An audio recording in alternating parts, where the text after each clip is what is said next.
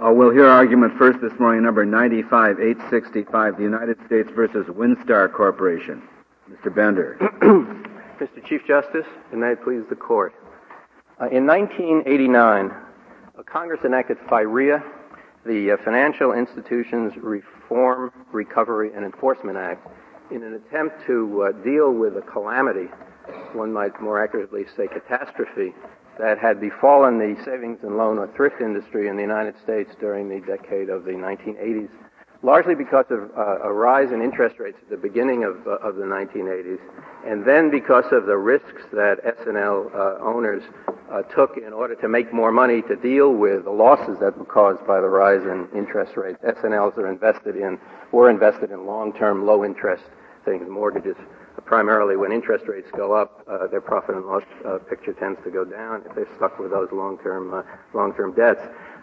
During that decade, about a sixth of all the S&Ls in the United States, about 500, had to either be closed or absorbed into other S&Ls because they were insolvent, because they failed. That accelerated at the end of the 80s. About half of those failures occurred in 1987 and 1988. The costs of that failure are enormous. The cost in money to the insurance fund, which was in turn mostly financed by premiums that the banks had to pay. And so when the insurance fund loses, the banks have to pay more premiums, and that spirals the losses. The cost of the insurance fund was over $40 billion in those closings. The cost in public confidence in the industry is probably even greater. Still, we are familiar with runs on banks and what that can cause. And when large numbers of institutions, 1 in 6, have to start being closed, there is an enormous problem of possibly failing public confidence. The public at the end of the 80s had $1.3 trillion invested in S&Ls. And S&Ls in turn are there because Congress put them there in order to help the housing market and the housing industry and make housing affordable. And I gather before FIREA was even passed, the executive branch was concerned about this problem and induced some solvent banks to take on their backs some insolvent banks in order to prevent them from failing. Isn't that what this is all about? It's not clear who induced whom in these transactions. I thought they did it in order to save the Congress from having to appropriate more money to pay the depositors who would have lost money. They did it for a number of reasons.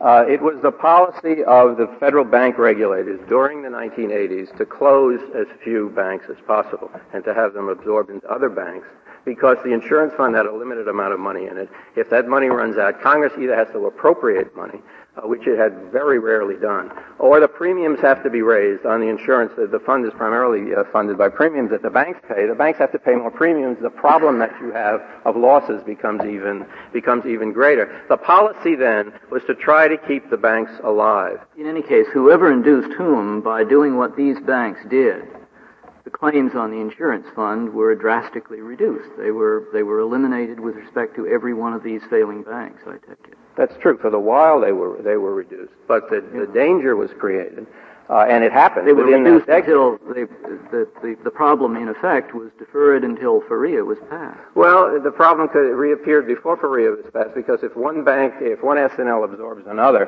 which has happened in one of these three cases, and the other two people came into the industry who hadn't been in it before and took over failing thrifts, they then often take great risks. Those risks may turn out not to be profitable. The larger entity may then fail, and that was what was happening at the end of the 80s. But don't assume that just because one bank is absorbed by another, that deals with the problem. That's a way of putting the problem off. One of those risks was the object of the contracts in these three cases. And I want to talk about the contracts in these three cases, but I think the right context to talk about it in is the context of what Congress did and why they did it in FIREA, and whether that amounted to a breach of any promise that had been made. What Congress did in 1989 to try to deal with the crisis, they did a number of different things. They, for example, for the first time, invested an enormous amount of money in the fund, $100 billion, to try to increase public confidence and make the money available. The thing they did that's most relevant, or directly relevant to this case, is the reason banks become insolvent is because they lack capital. That's almost a truism. these banks the regulators during the 80s had permitted banks to continue to exist with zero or negative capital by counting things like the goodwill involved in this case as capital. It's not capital. It's a fantasy. It's actually a loss that's on the books of the bank you acquire. But you're right, that by the strategy was to not close the banks, and in order to do that, they permitted them to count as capital things that were not capital. That is a very risky situation because a number of reasons. The people who own those banks, if they have no capital in them, have nothing to lose by taking risks. They lost everything they have already because they're at a zero stage. They are encouraged to take more risks to make a profitable situation. By taking more risks, there are more failures. When there are more failures... That was the policy that the government regulators permitted right. to occur. They were following government policy in having that kind of capital. They were. And the question in this case is, when Congress changed the policy in 1989 to require real capital so that banks would not be operating on zero or negative capital, so that the owners of the banks would have something at stake, several reasons for requiring real capital. The owners have something at stake. They're less likely to take risks. There's a cushion there also. If a bank has $10 million in real capital, it can absorb $10 million in losses before becoming insolvent. If it doesn't have that, it can't do that. Congress decided, as one of the many different things it did in FIREA, as a way of dealing with this, was to require real capital, require a minimum amount of real capital as a safety feature. Well, and this was... No. And I was going to say, and this event, I take it is fair to say, was exactly the event that the parties assumed might happen when they made their contracts. Exactly. Congress had changed capital standards many times over the years. Doesn't that fact defeat the government's attempt to bring this case essentially under the impossibility doctrine? Because the impossibility doctrine, if I understand it, assumes that the parties assumed that the event that did happen was not something that was going to happen. They both had made an assumption that was false. Whereas in this case, it seems to me, each party had made the very assumption that turned out to be true. You mean by the impossibility doctrine you refer to the sovereign acts doctrine? Well, I think sovereign acts is an element of it, yes. I think sovereign acts make sense within the concept of an impossibility defense, and I think the impossibility defense, I understand it, rests upon the assumption that the act or event that makes it impossible to perform and hence excuses performance is an act or event which each party assumed would not happen, whereas in this case, each party assumed that it might very well happen. Mr. Bender, are you relying on impossibility or unmistakability? No, we're relying on the fact that there was no promise here. The unmistakability doctrine? Well, the unmistakability doctrine is a doctrine of construction of a contract. And that doctrine, we don't think that doctrine needs to be used here at all. If you just read the contracts, I'll get to that in a second, there is no promise. Such as the plaintiffs say. I think, let's talk about what the plaintiffs are claiming. The plaintiffs just before you leave my question, I take it your answer is, yes, we each side was assuming that this might very well happen, and that was part of the object of contracting. Right. And because of that, these contracts should be read, and are only sensibly read, as not making the promise that the plaintiffs say they make, namely a promise that wouldn't change. Well, no, it wasn't necessarily a promise that wouldn't change. It was a promise about what would happen to these banks if it did change. The promise that they allege is either that Congress would not toughen capital requirements to increase the required solvency, or that if it did, these banks would be exempted from that. And the issue in this case is whether there is a promise like that. And you want to convince us that these bankers and lawyers who signed this agreement put themselves in a visibly insolvent state at a time when there was clearly a crisis in the S&L industry and Congress was clearly going to take some action, visibly put themselves in an insolvent condition without any commitment on the part of the government to not count that against them for purpose of shutting them down. And, it is utterly implausible. No, it's not. No, it's not implausible at all. There was a tremendous amount of money to be made in this industry. These people were taking a risk. Take Winstar. They invested $2 million of their own money. In return for that $2 million, they got an enormous amount of assets that they could lend out, and Congress had loosened the restrictions on what they could lend it to, that they could lend out on risky ventures. They were risking their $2 million, but the leveraging that they were getting was enormous. They could have made enormous profits. Glendale, for example, turned a very large profit during that time by taking on an insolvent institution, because Glendale got an institution with a tremendous number of assets in a totally new market, a booming market, where they hoped they could lend out a lot of money. At a time when you not say only assets, when you say assets, I assume you mean deposits, which are really in effect a liability, as everyone knows. Right. But the assets are the loans, not the deposits. The deposits are the liability. I find it very difficult to believe that if these documents had contained a clause that said that the government, or FISLIC, reserves the right to change capital requirements and not to count this goodwill, that these parties would have executed the agreement. I just don't believe that would have happened.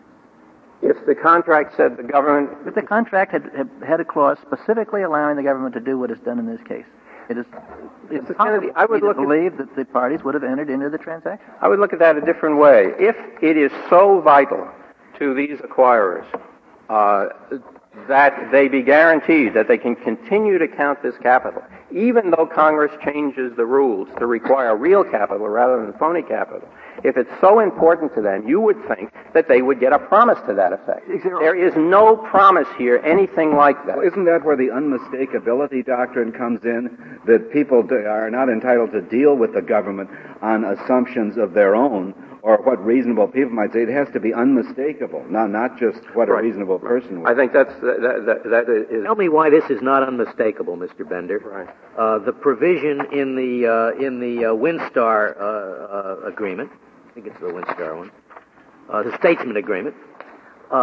It says it's on page 23 of the set forth in full on page 23 of the Winstar brief. It says, in the case of any ambiguity in the interpretation or construction of any provision of this agreement, such ambiguity shall be resolved in a manner consistent with such regulations, that is, including future regulations, and the bank board's resolution or action relating to the acquisition, the mergers, or of this agreement. If there is a conflict, it says, between such regulations, which would mean future regulations, and the bank board's resolution or action relating to the acquisition, the mergers, or this agreement, the bank board's resolution or action shall govern. In other words, the bank board's resolution that approved counting this as capital shall govern. For the future? No, it didn't. That sentence doesn't... no, there's no bank board resolution approving counting this as capital for the future. The strongest thing in Statesman's case... I see. The bank board's resolution only applies to counting it today. I think, Justice Scalia, that you were right to start with Winstar. Winstar has a forbearance letter that they rely on. There's a serious problem whether a forbearance letter should be deemed to be a promise by the government, because the letter isn't in the agreement. Winstar, all these banks signed agreements. These provisions aren't in those agreements. But let's look at the letter and assume it is a promise. What does it say? It says, for purposes of reporting to the board. I'm reading from the joint appendix at the page 123. And can you tell me, is this a different document than the document set forth in Winstar's brief at page 23? Or are you just reading other parts of the same document, or are you referring us to a different document? No, I think I'm referring to the same document. All right. I was reading... Oh, no, I'm not referring to what Justice Scalia... I was talking about Statesman. I know you were talking about Statesman. No, I was talking about Winstar. There are different things in each case. Let's look at the various things. Let's start with Statesman. What's wrong with Statesman? Nothing. You say that there is no conflict if a future regulation contradicts the regulation that the board adopted in order to approve this transaction. No, let's look at rendering that regulation. That sentence almost utterly meaningless, entirely meaningless. I agree with your interpretation of that, Justice Scalia. The important thing, though, is to look at the regulation or document or promise that Statesman says constitutes a promise to them that even if Congress were to raise capital requirements, make them stronger, require real capital, that even if that were to happen, they could continue to count this non-real capital for, in the Statesman's case, I think it was 25 years. That just doesn't exist. There is no promise like that. The closest they have is with regard to capital credits, which are a different form of goodwill, and that's what is on page 362A. Can I ask you a question about the unmistakability doctrine? I mean, my thought is that there are two courts that have said they did make a promise, at least one that gets them damages, below us. And several. And the issue is that unmistakable? And my question on the unmistakability doctrine is what's the line as to where it applies and where it doesn't? That is, would you say it applies if the government promises to sell somebody 2 tons of oil, and then what happens is an environmental reg prevents them from releasing the oil, and they come in and say, we're not paying damages? Or suppose the government promises to buy a piece of property, and a law change a contract. Probably not. Buy a house. And the government says, I'm sorry, I'm not going to pay you damages because, after all, it doesn't say unmistakably, and I will pay damages if later on a regulation on property law makes it impossible for me to convey the house. Where does the unmistakable, where does it apply, where doesn't it apply? I think it applies when somebody suggests that government officials have made a promise that Congress will or will not regulate for the public interest in a certain way. It certainly applies when somebody says that government officials or Congress have made a promise that they will or will not regulate in things that have to do with safety. But has anybody ever made such a promise? Do you have any case in which a member of the executive branch has promised that Congress will not do something? Or that if they did... And that is the situation in which you contend this doctrine is inapplicable. Only in that situation. No, there are 2 kinds of promises that they are alleging, that they could allege that would win. One is that Congress won't do it. And the other is that if Congress did it, it would exempt them from the regulation. And no, I can't think of a promise like that, and it doesn't surprise me. So isn't there a third possibility, Mr. Bender, that even if they are not exempted in the sense of being able to enforce their agreement specifically to allow them to act contrary to the regulation, isn't there a third possibility, and that is that the risk of loss, if that happens, falls on the government, not on them? And that's why it seems to me important that we're dealing with a damages action here rather than an action for specific performance. I don't think so, Justice Souter, because the unmistakability doctrine is a doctrine of how you interpret contracts. That's the question in this case. Did the government make a promise that these people would be exempted from future tightening of capital requirements in the S&L industry? No, but in each case, the question, I suppose, is it unmistakable that they either A, promised that Congress wouldn't do it? Of course not. B, that if Congress did it, they would be specifically exempt from the application of the regulation? Probably not. Or C, that if Congress did do it, the risk of whatever the added cost would have to be borne by the government and not by them. That would have to be unmistakable. And what may be what might be necessary to show unmistakability in case 1, which is virtually impossible, or 2, unlikely, may in fact be quite enough in case 3 if we're talking about a contract which is reasonably read simply to shift a risk. Well, I don't think it is reasonably read to shift the risk. And that's Mr. Bender, that's what I'm trying to say. Are you arguing to any extent that there was no authority in the executive branch to make such an agreement, or you're saying, yes, they could make it, but it had to be unmistakable? We are arguing that there was no authority, because that also has to appear unmistakably, and that plainly did not appear here. In other words, are you making the argument that they couldn't do this unless Congress had said specifically, and you can guarantee to these people with whom you're contracting that they will not lose the benefit of their bargain? Right. Would Congress have had to have said that? Quite clearly. But you're saying that even a risk-shifting contract was ultra-virus. Not a contract that you will be specifically exempted if the regulation changes or if the law changes, but a contract that says if it does, the risk is on the government, not on you. You're saying that last case would be or was or would have been ultra-virus? I think so, yes, because it would be committing a future Congress to paying... No, it's not committing a future Congress. It's committing the government to bear the risk if a future Congress makes a change. Well, why is that ultra-virus? Because I think it would be... It's only ultra-virus if there is no clear authority doing it. That authority could be given to government officials. It was not given in this case. I'm not arguing it cannot be given, but I think... Why isn't it given in the capacity of the government working through its insurance arm, in effect, to make agreements that preclude the government from having to cough up on its insurance obligation. Why is that not within the capacity of the government as an insurer? It's within the capacity of the government if Congress permits the officials to make that kind of a contract. But I think before... But are you saying that when the insolvency of the S&Ls came along, that the only course that the government in fact could follow, that the only course that the insurance, I'm trying to think of the insurance acronym, I can't do it, that the only course it could follow was simply to pay up? At which time are you, to which time are you referring? Prior, at the moment these contracts were made, right. Are you saying that in fact the government had only one option, and that was to declare the banks insolvent and pay up the loans? No, the government had the option to do what it did in this case, and that is enter into a joint venture with these people. It was to the government's benefit, yes, because the policy at that time was to delay the closing. But the contract, as you are reading it, has the government promising virtually nothing.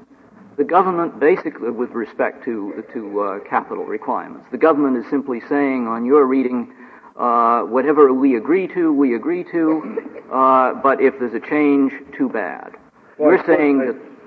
I suppose it promised that FSLIC would continue to respect it. Right. No, yes, but you're saying a lot in the same breath that FSLIC had no authority in any effective way to continue to do that, because FSLIC would be overruled by any change in legislation, and if it was so overruled, the risk of that overruling never shifted from the three banks here to the government. The promise that they made an agreement. Was that as long as the law permits this to be treated as capital, for satisfying capitalization requirements, you can do certain things with it. You can put it on your books, and the most important thing that went on, coming back to the Winstar agreement, for example, they all have elements of this in them. At that time, this capital, under existing accounting regulations, would have had to be amortized over the period that was the same as the average life of the deposits that the banks had. And even though mortgages are like 30-year mortgages or 15-year mortgages, the average life of those was about 10 years. So under the accounting principles at the time, this goodwill that they got would have had to be amortized over 10 years, which would mean they'd have to take 1/10 of it off each year. The Winstar forbearance letter said, we forbear from applying that. You can do it over 35 years, a much longer period of time, much more to the benefit of them. That was a promise that was made. But the extent of the government's authority to make that contract would have been, as it were, as you view it, would have been made explicit if those provisions had been followed by a further sentence saying, the government may nonetheless, through an act of Congress, place you in insolvency at any moment after the signing of this agreement.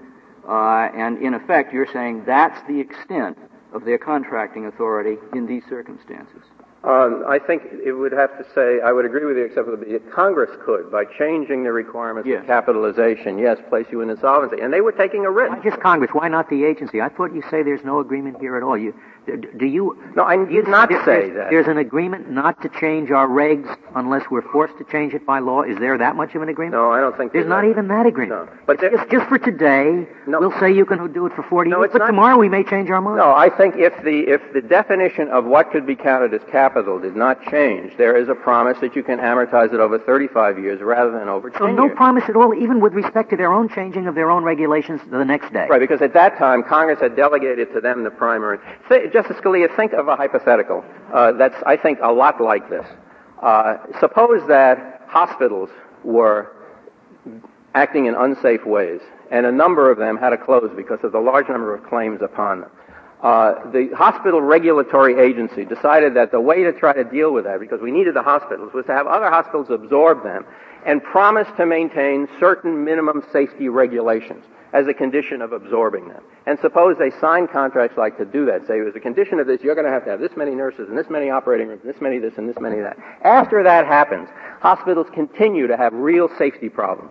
And in the next 5 years, there are lots of suits against them, lots of people are injured or die, and the legislature decides to increase those safety requirements. Would anybody want to read a contract that said, you can do this if you meet these minimum safety requirements? Certainly not, because there's no relationship between the safety requirements and the the risk of insolvency which the hospitals have acquired by taking these hospitals that are being sued upon their back. Mr. Here, there is such a relationship. I wasn't talking about the insolvency there. I was talking about the safety problem. There, the government is trying to deal with the safety problem. Are you saying, Mr. Bender, that the FSLIC was powerless to include the terms that a respondents now claim is a necessary part of their contract?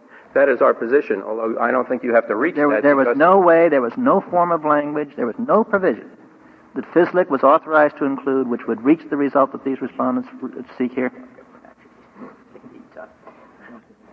I'm not...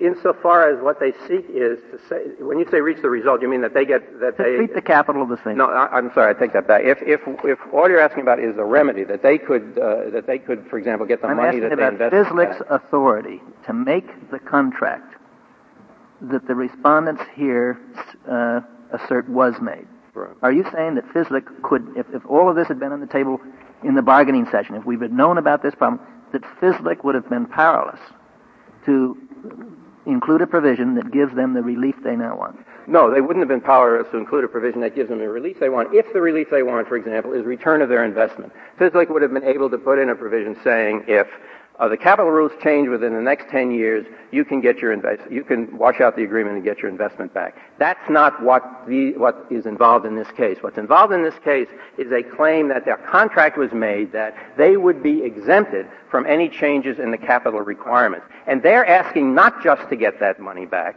they're asking for breach of contract damages. There is a possibility in this case, and they have made these claims. They're not involved in this proceeding. This is just the breach of contract part. There is a possibility of them arguing frustration of purpose. If, for example, Justice Scalia, the next day they were closed down, I would think that would be a very powerful claim. But, Mr. Bender, isn't your answer predicated on the fact not that they would be able to get their investment back by suing on their contract, they would be able to get their investment back on the theory that the contract was a nullity? And if that's the answer, I don't think that's the answer. I don't think that's the point of Justice Kennedy's question, because you're not saying that they would have authority to make a contract. You're saying that the law would give them restitution if the contract turned out to be a nullity. Right. So you're still in the position of saying, I think the answer to Justice Kennedy's question on your position is it would have been ultra vires for them to do that. No, I think if there had been a provision in the contract saying what the law would probably give anyway, that is, if the contract's frustrated, you can get your investment back, that would not have been ultra vires.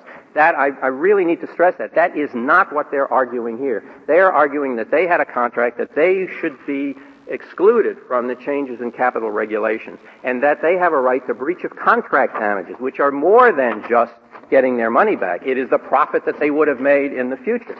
If they brought a suit for frustration of purpose, either on the theory of implied frustration in the contract or Justice Kennedy's example of an explicit frustration of purpose provision, which I think, I'm sorry if I misspoke before, I think that is a provision that could have been included in these contracts. Mr. Bender, that's a different case. Isn't any contract, not only by the government, but by a private person, subject to the condition which you say this must have been subject to, namely, if what I have promised becomes unlawful, of course I won't do it.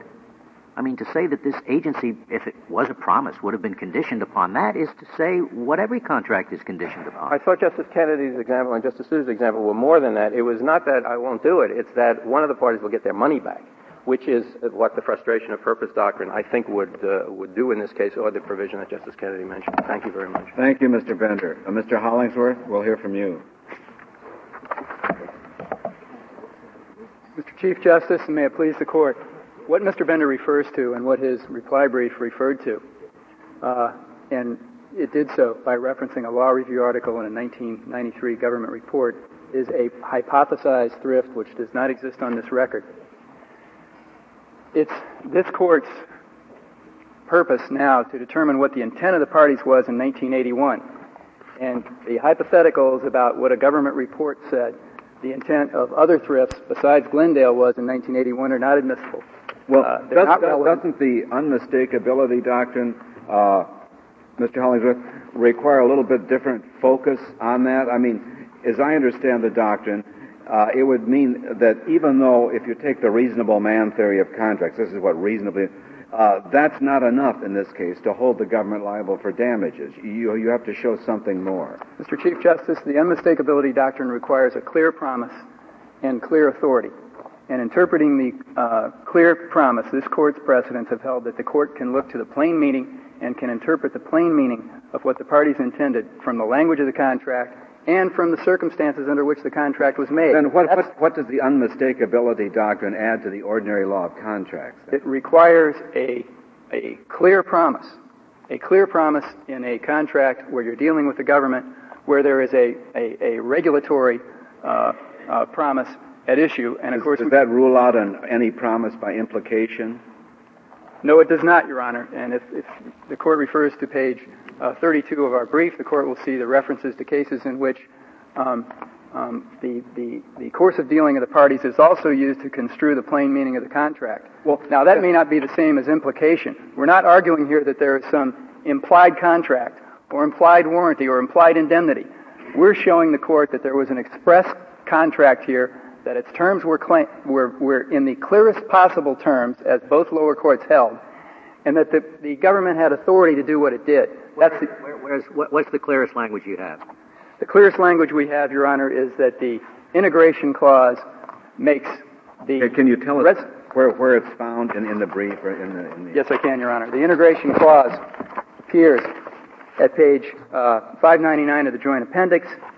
That clause, Your Honor, makes the resolution, and the resolution page I'm referring to is at page 607 of the Joint Appendix.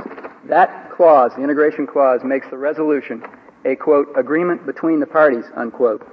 And the resolution sets forth the promise of the parties that goodwill would be treated as an asset for purposes of determining regulatory capital. And that promise is set forth in the requirement that goodwill shall be established based on... Walk me through that, would you? You begin at page 599? Yes, I will, sir. Okay. At page 599 is the integration clause in the supervisory action agreement. Okay, where's that? Clause, how does that read? That clause says that the agreement of the parties is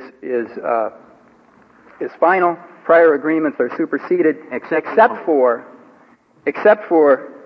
Justice Scalia, letters and resolutions entered contemporaneously with the agreement by the Federal Home Loan Bank Board, and that resolution appears at page 607 of the Joint Appendix, Justice Scalia. Okay, and then we go to 607, and what do we see there? And we see at 607 in paragraph 3 a requirement that Glendale shall submit a letter from its independent accountant that shall justify the use of purchase method accounting, which allows Glendale to use goodwill as an asset, which shall set forth the amount of goodwill in accordance with the accountant's opinion, and which shall set forth the duration or amortization period under which goodwill shall operate.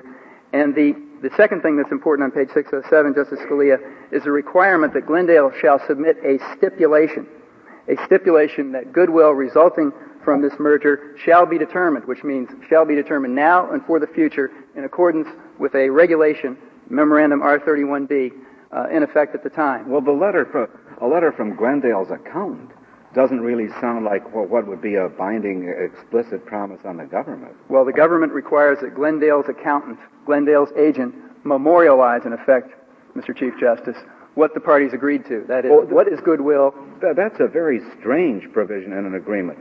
That it's not contained in the agreement itself, but it's one of the parties' accountants furnishes a memorial of it. Well, Your Honor, it would be as if you were entering a contract to build a house and you agreed with the contractor that an architect's certificate would be provided, and the parties would be bound by that, notwithstanding that it's a third party. And in government contract law, Your Honor... But an architect is generally a neutral party as between the parties. Here, it's one of the parties' accountants. Well, it is a certified public accountant, the opinion of which both parties agreed would finally memorialize what the final determination of the amount of goodwill was, that is, the number of liabilities of Broward, which exceeded the assets of Broward, and the justification for the 40-year term under purchase method accounting, which was authorized by the regulation, which is adopted by reference. Is the goodwill that you seek to amortize here the goodwill that's referred to in subparagraph 4 at page 607, or is that something else? No, Your Honor, it is the goodwill that is referred to both in paragraph 3 and resulting amortization periods, which means goodwill for the future, and in paragraph 4, in which the stipulation, which means a term of agreement of the parties, shall say that goodwill is amortized pursuant to the government's regulation, which is Memorandum R31. May I ask you a question similar to the Chief Justice's? This paragraph describes an obligation of Glendale. It says that the approval is conditioned on Glendale doing these things. How do you translate that into a commitment by the government that if you do these things, you're protected for 40 years? Your Honor, this is a promise. This is a promise that was made as part of a... The promise, though, that you referred to describes an obligation of Glendale. Paragraph 3 and 4 on page 607. Paragraph 4 is an obligation that becomes an obligation of both parties. When that regulation... How does that happen? When that regulation is read into the contract, is adopted by reference, as the case is cited in 23... As describing what Glendale must do. As describing what the parties have agreed... Glendale must do. As what Glendale must do and what the parties have agreed is a requirement... Where is the provision on which you rely describing what the obligation of the government is when Glendale does that? The obligation of the government is to treat that goodwill... Where? I want you to point me to the language on which you rely for that obligation. That obligation appears in Memorandum R31B, which permits the use of purchase method accounting and amortization over a period of years, and it appears, sir, in the accountant's letter, Mr. Justice Stevens, at page 623, in which the accountant... That's a commitment of the accountant. Right. Would you look at page 610? What does the second resolve further on page 610 of the appendix mean? That is to say that the assistant secretary is authorized and directed to send to Glendale a letter concerning scheduled items attributed to Broward and the forbearance of the FSLIC and the bank board with respect to certain regulatory requirements, a copy of which letter is in the minute exhibit file. What does that letter cover? That letter covered the discount of assets other than the goodwill. Other than the goodwill. Yes, Your Honor. That's correct. Getting back to paragraph 4 on page 607, because I'm still, as the Chief Justice and Justice Stevens are inquiring and interested as to the government's obligation. Glendale shall submit a stipulation. Is that some sort of a document that's signed by the government and Glendale? That is a stipulation which What is a stipulation? A stipulation, according to Black's Dictionary, is an agreement of the parties. A stipulation that goodwill will be treated at that point in accordance with the regulation. Was a stipulation submitted that required the government's signature? That stipulation was made by virtue of this agreement to which the parties both agreed by virtue of the integration clause. Answer Justice Kennedy's question. He asked you whether there was a signed stipulation. Your Honor, the supervisory action agreement is signed by the parties. It adopts the resolution. There is no stipulation that I know of that is signed by the government, other than the reference in this contract to the fact that the parties had stipulated. And stipulation is not some term of art in savings and loan. It's just the Black's Law Dictionary. Not that I know of. It's a term of law in contracts which imports an agreement between the parties. And this stipulation was... It doesn't always mean an agreement. I mean, I can say right now, I'll stipulate that. You often say he stipulated that. I mean, it's a concession, certainly, by one party. A stipulation is a bilateral connotation. I think that's certain. A stipulation is bilateral, and the parties involved... Well, how can Glendale submit a bilateral document? I mean... Because it said Glendale shall submit and the board shall accept, and the board shall sign, then you would have something. The board had the right to reject the accountant's letter, and it didn't. For 8 years, its course of conduct was to operate in accordance with the accountant's letter, to deduct goodwill, to allow goodwill as an asset for purposes of regulatory capital, and they had the right to overturn that or reject that accountant's letter by this contract, and of course they did not. But the stipulation draws into the contract the regulation. At pages 21 to 24 of our brief, we cite this Court's opinions and government contract opinions in particular, in which adoption by reference is standard operating procedure. Would you have been in violation of the then applicable regs of the board if that stipulation did not also constitute a commitment by the board? I don't think we would have been in violation of the then applicable regs of the board, Justice Scalia, but we would not have had a contract had we not had a stipulation adopting this regulation and fixing it in time, an agreement as to the amount of goodwill, as to the duration, in which goodwill could be amortized. Well, that clearly obligated Glendale to comply with those regulations. But I'm trying to find, I'm sure it's in here somewhere, but I'm trying to find what it is that obligated the government not to change the regulations. What obligated the government not to change the regulations is two things, Justice Stevens. First, it is a stipulation which fixes this regulation and puts the burden or puts the risk of non-performance on the government. Secondly, there is another clause. That is at page 607.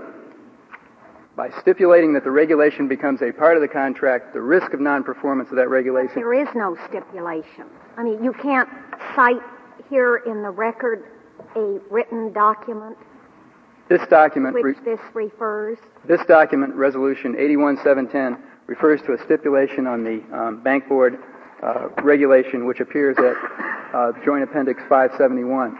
That becomes a part of the contract. I don't understand about the memorandum. I'm talking about the stipulation. Where is the stipulation that was submitted? Where is that? Is that here in the appendix somewhere? The stipulation that was submitted is the one Your Honor is looking at. The accountant's letter memorialized the parties' agreement on the amount of goodwill and the duration under which goodwill was to be treated. Maybe you don't understand my question. It says Glendale shall submit a stipulation. I assume a stipulation was submitted. Where is that? That stipulation was submitted as part of the accountant's letter. The accountant was Glendale's agent. Where is that? I'd like to read it. I'd like to read it. That letter, Your Honor, that letter appears at the Joint Appendix page 623 and 624. 624. Actually, that is an attachment to the accountant's letter. And if Your Honor will look at page 623, 623 states that this determination of the amount of goodwill and the duration of goodwill is made pursuant to the supervisory action agreement. And I'm looking in the middle of the page, Justice Scalia, at page 623. That is the stipulation that the resolution refers to. Mr. Hollingsworth, with respect to 31B, which you point out is set out starting on 571, is that otherwise expressly incorporated into the contract, or is it only referenced through the stipulation paragraph that we've been talking about? Your Honor, that is expressly incorporated into the contract by virtue of the stipulation we've been referring to.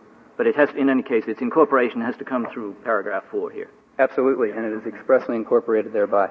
Also, there are uncontradicted facts of the record below, including affidavits and a statement of uncontradicted facts that make that clear as well, sir. If it is unmistakable, if it isn't unmistakable, what has that to do with us? I thought that I may be wrong, I thought that the lower courts held the historical understanding of the unmistakable doctrine is not applicable to this issue.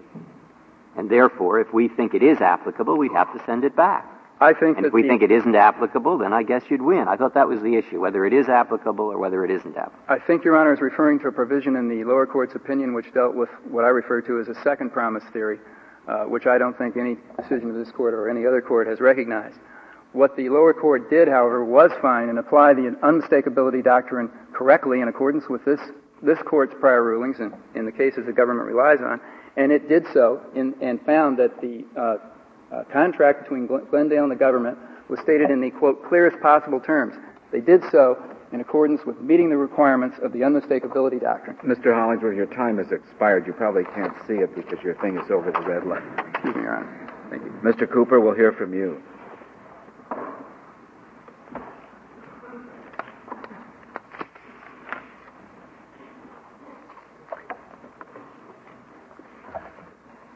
Thank you, Mr. Chief Justice, and may it please the Court.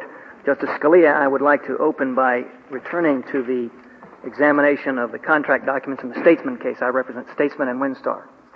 And you earlier referred to page 23 of our brief. I'd like to pick up where you left off, if I may. Justice Scalia, you quoted one of the two sentences that are italicized. Are you now reading from page 23 of your brief? Of my brief, yes, Your Honor. And you'll note in the block quote there that the last two sentences of that block quote are italicized. Justice Scalia quoted a sentence that, in fact, the government omitted from its discussion of this provision, which is absolutely critical to understanding the importance of this provision. If there is a conflict between such regulations in the Bank Board's resolution or action relating to the acquisition, the mergers or this agreement, the Bank Board's resolution or action shall govern. Your Honor, Mr. Bender responded that, well, that means the regulations at the time, not future regulations. And that's why we've also italicized the following sentence. For purposes of this section, the accounting principles in governing regulations shall be those in effect on the effective date, as subsequently changed, amended, clarified, or interpreted by the Bank Board. Your Honor, the parties anticipated this very dispute, and they decided it right then and there at the closing table. They decided among themselves. Mr. Cooper, there's one thing that I'd like you to distinguish for me. There have been, I think, cases involving consent decrees, both in the environmental area and civil rights area. Consent decrees signed by the government and the complaining party. And then when the administration changed, the argument was made, well, yes, the government, the then administrators of X agency signed that document, but that's not the policy of the current administration, and one administration can't bind another to a policy, even in a written agreement filed in the court and made as part of a consent judgment. Now, I take it you must regard this situation as entirely discrete from that. Your Honor, I do, because we are not seeking to hold the government to continue to count our goodwill, to continue to count our capital credit. That is not part of our claim. It couldn't be done now in any event. We're simply suggesting, as Justice Souter, I think, has correctly read this very provision, that it placed the risk. The parties understood that this could happen. But this was a life and death term for my clients. And in other words, in those consent decrees, at least as the government's argument went, there would be no responsibility on the government's part. It could walk away from the agreement as if it had never been made. But that's not what you're saying here. You are, of course, recognizing Congress's authority to legislate. However, you're saying my client must get the benefit of the bargain that was made. The government can't break this agreement without any cost. Exactly. They can't visit on my client's shoulders alone. Well, that's what you're saying. There's a difference between at least the argument that was made that the government could walk away from a consent decree without any cost. Well, Your Honor, I suspect that those consent decrees are not involved in the world of commerce, which is what these contracts were involved in. We had the government acting as an insurer of deposits. It was the one who was on the hook for untold millions of dollars if these thrifts that we took off their hands happened to fail, and they had to pay off the depositors. We came to the table with cash that they wanted. Your Honor, if we had added in the next sentence of this clause that I've been reading to you, a liquidated damages clause, surely no one would. I can't imagine the proposition that would be invalid as well. But of course, that is a necessary implication of the government's argument. And what about your other clients? Just to be sure that I have. What about the agreement for Winstar? Yes, Your Honor. This is the Statesman contract, right? That's the Statesman contract. What about Winstar?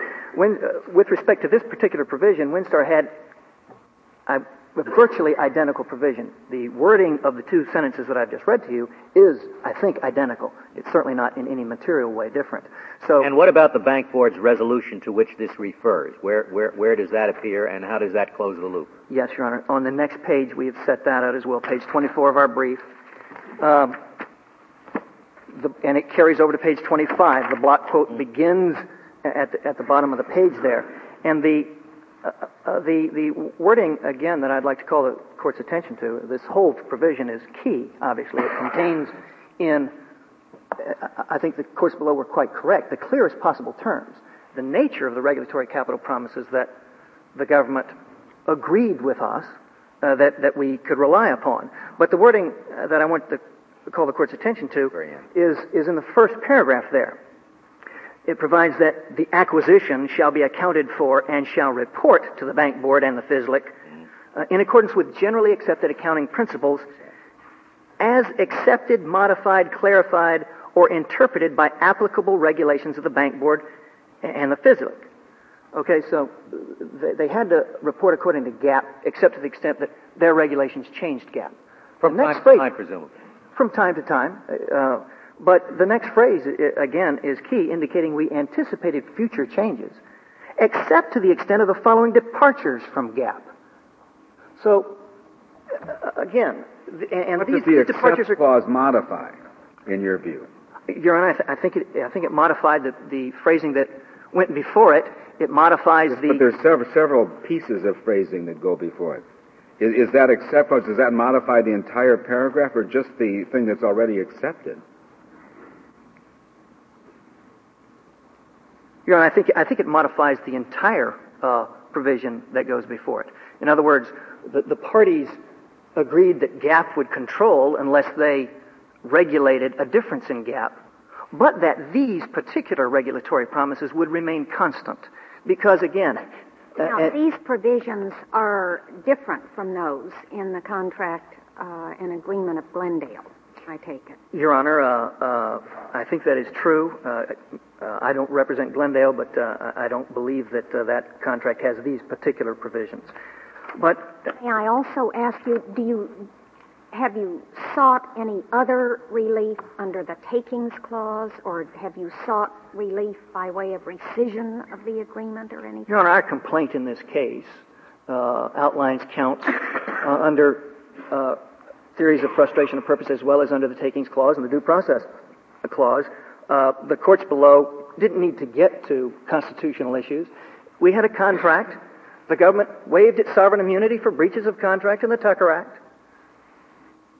And here we are. You concede that it has to be unmistakable. I beg your pardon? You concede that to win, you have to show the promise is unmistakable.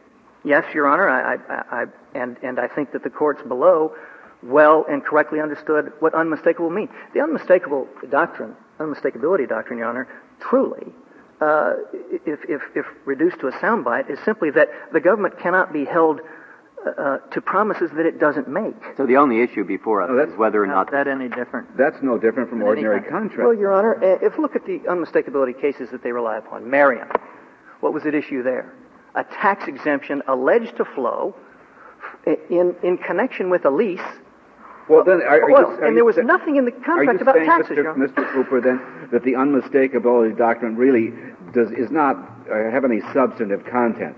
That if entirely apart from that doctrine, you simply interpret the contract and decide who prevails? Well, Your Honor, I think that it is a canon of construction designed to aid this court and other courts in divining the true and genuine intent of the contract. Well, then it should be applied to everybody. Why limit it just to government if it aids in determining the true intent of the parties?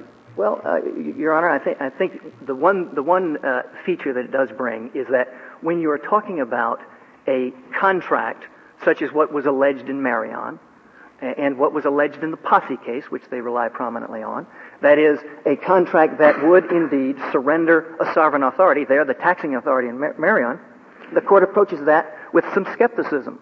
And so it requires that a clear expression of that promise take place. Your Honor, I am happy to live with the unmistakability doctrine in no matter how rigid a formulation, except theirs. Theirs is a doctrine invented, Your Honor, for the purpose of saying a clear and plain promise, even coupled with provisions like I have read to you, is inadequate because it isn't also coupled with the further promise that we will not breach those promises. Congress is committed not to enact a law that changes this deal. Or if it does, you're immunized. That's their point. Who is the party to the contract? Who is the party to the contract that you're suing? Your Honor, the sovereign was Did the sovereign make the contract? I thought an agent. The sovereign's agent, Your Honor, Fislick and the bank board, authorized... Which is no longer in existence, I guess. Well, these contracts also recognize that possibility, too, and suggested that these provisions were binding on their successors. But, surely the Congress can't avoid its contractual... or the sovereign can't avoid its contractual obligations by simply eliminating and extinguishing its agents. May I ask one other sovereign immunity, by reinstituting sovereign immunity? And, Your Honor, if FARIA had repealed the Tucker Act for these purposes, I would have a much tougher case here. May I ask, just so it'd save me time looking for it, you say you relied heavily on the Statesman contract, the stuff on page 23. Yes. Where do I find the corresponding language in the Winstar contract? Just so I don't... Your Honor, we don't set that out in our brief because or at least the accounting principles clause, that is the one on page 23, but what do you virtually identical. Just so I know where to find the corresponding. Yes, Your Honor. Okay, at page 108 of the party's appendix, Your Honor. Thank you. It is marked as section 10 at the bottom of the page. Begins there. That's the Winstar accounting principles. I don't want to use your time up. I just wanted to know where it was. Thanks.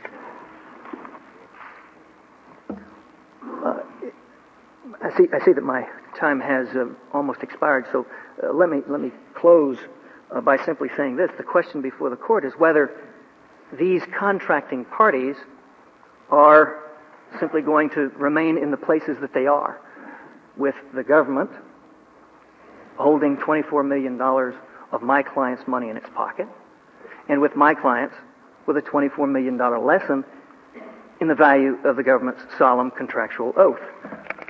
If there are no additional questions... Precisely what did the government promise? Precisely the government promised to let you continue to do...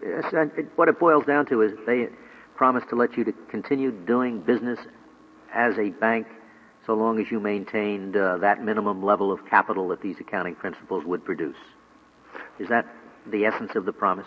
They promised to calculate our regulatory capital in a manner... You don't care how they calculate. You care that they let you continue to do business as a bank. So you're saying they gave you a sort of a charter, a promise that your bank charter wouldn't be yanked so long as you kept your capital the way these accounting principles Yes, Your Honor. Yes, Your Honor. That's right. Mr. Cooper, if you seek damages for frustration, restitution, you still have to show a contract, don't you? That is to say, the measure of damages doesn't particularly help us here, does it? In either case, there has to be a contract that was A, breached, or B, frustrated. Yes, Your Honor. You at least have to show that the parties attempted but failed to enter into a binding contract. So is the contractual inquiry and the unmistakability inquiry the same in either case? Case A, breach, damages for breach. Case B, restitution? Your Honor, I think that even if Mr. Bender is right in everything that he says, and we don't have a contract, and this effort was a failure at the closing table, and that they could have, as they say they could have, said, as we left the closing table, $21 million for these banks is not enough. We want more capital. And we would have no protection against that. And again, he's right in everything he said. I still surely am entitled under frustration of this effort to make a contract to my money back. Well, under what theory? You still have to have a contract, don't you? Your Honor, I think... Can you sue the government for unjust enrichment and restitution under the Tucker Act? No, Your Honor. In fact, in the final pages of our brief, we cite cases that make clear that the government can't, even if this contract was void in its beginning, it was illegal, there was no authority on FISLIC, and he's right, then I am entitled at least to the return of the benefits that I've given them under the pretense of this false contract. I think you've answered the question, Mr. Cooper. The case is submitted.